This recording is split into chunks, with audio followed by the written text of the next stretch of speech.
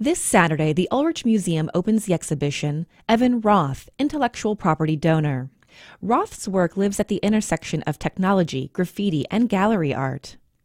Open source and hacker philosophies are woven throughout his artistic practice, which also ties into his collaborative endeavors like the Graffiti Research Lab and the Free Art and Technology Lab, or FAT Lab. If hacker culture is something you're unfamiliar with, I suggest watching the TEDx talk that Roth did. It's an excellent primer for definitions and guiding principles of hacking.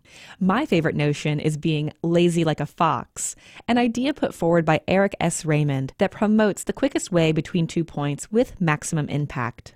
Roth takes these ideas out of the world of computer programming and makes hacks visible in public space, gallery space, and the web, all of which are represented in Intellectual Property Donor. Short videos of his propulsion paintings document his spray paint apparatuses in action, like Bike Wheel.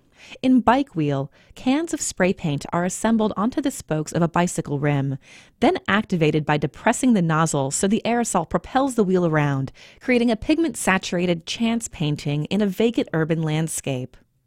Bring a smartphone to connect to the 10 networks broadcast by A Tribute to Heather, a work with 10 stacked routers and each website containing a custom-made GIF.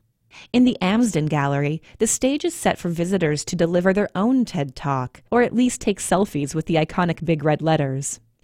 Evan Roth, Intellectual Property Donor, features an incredible range of media, sparse color, monumental installations, and fresh thinking about art and hacking.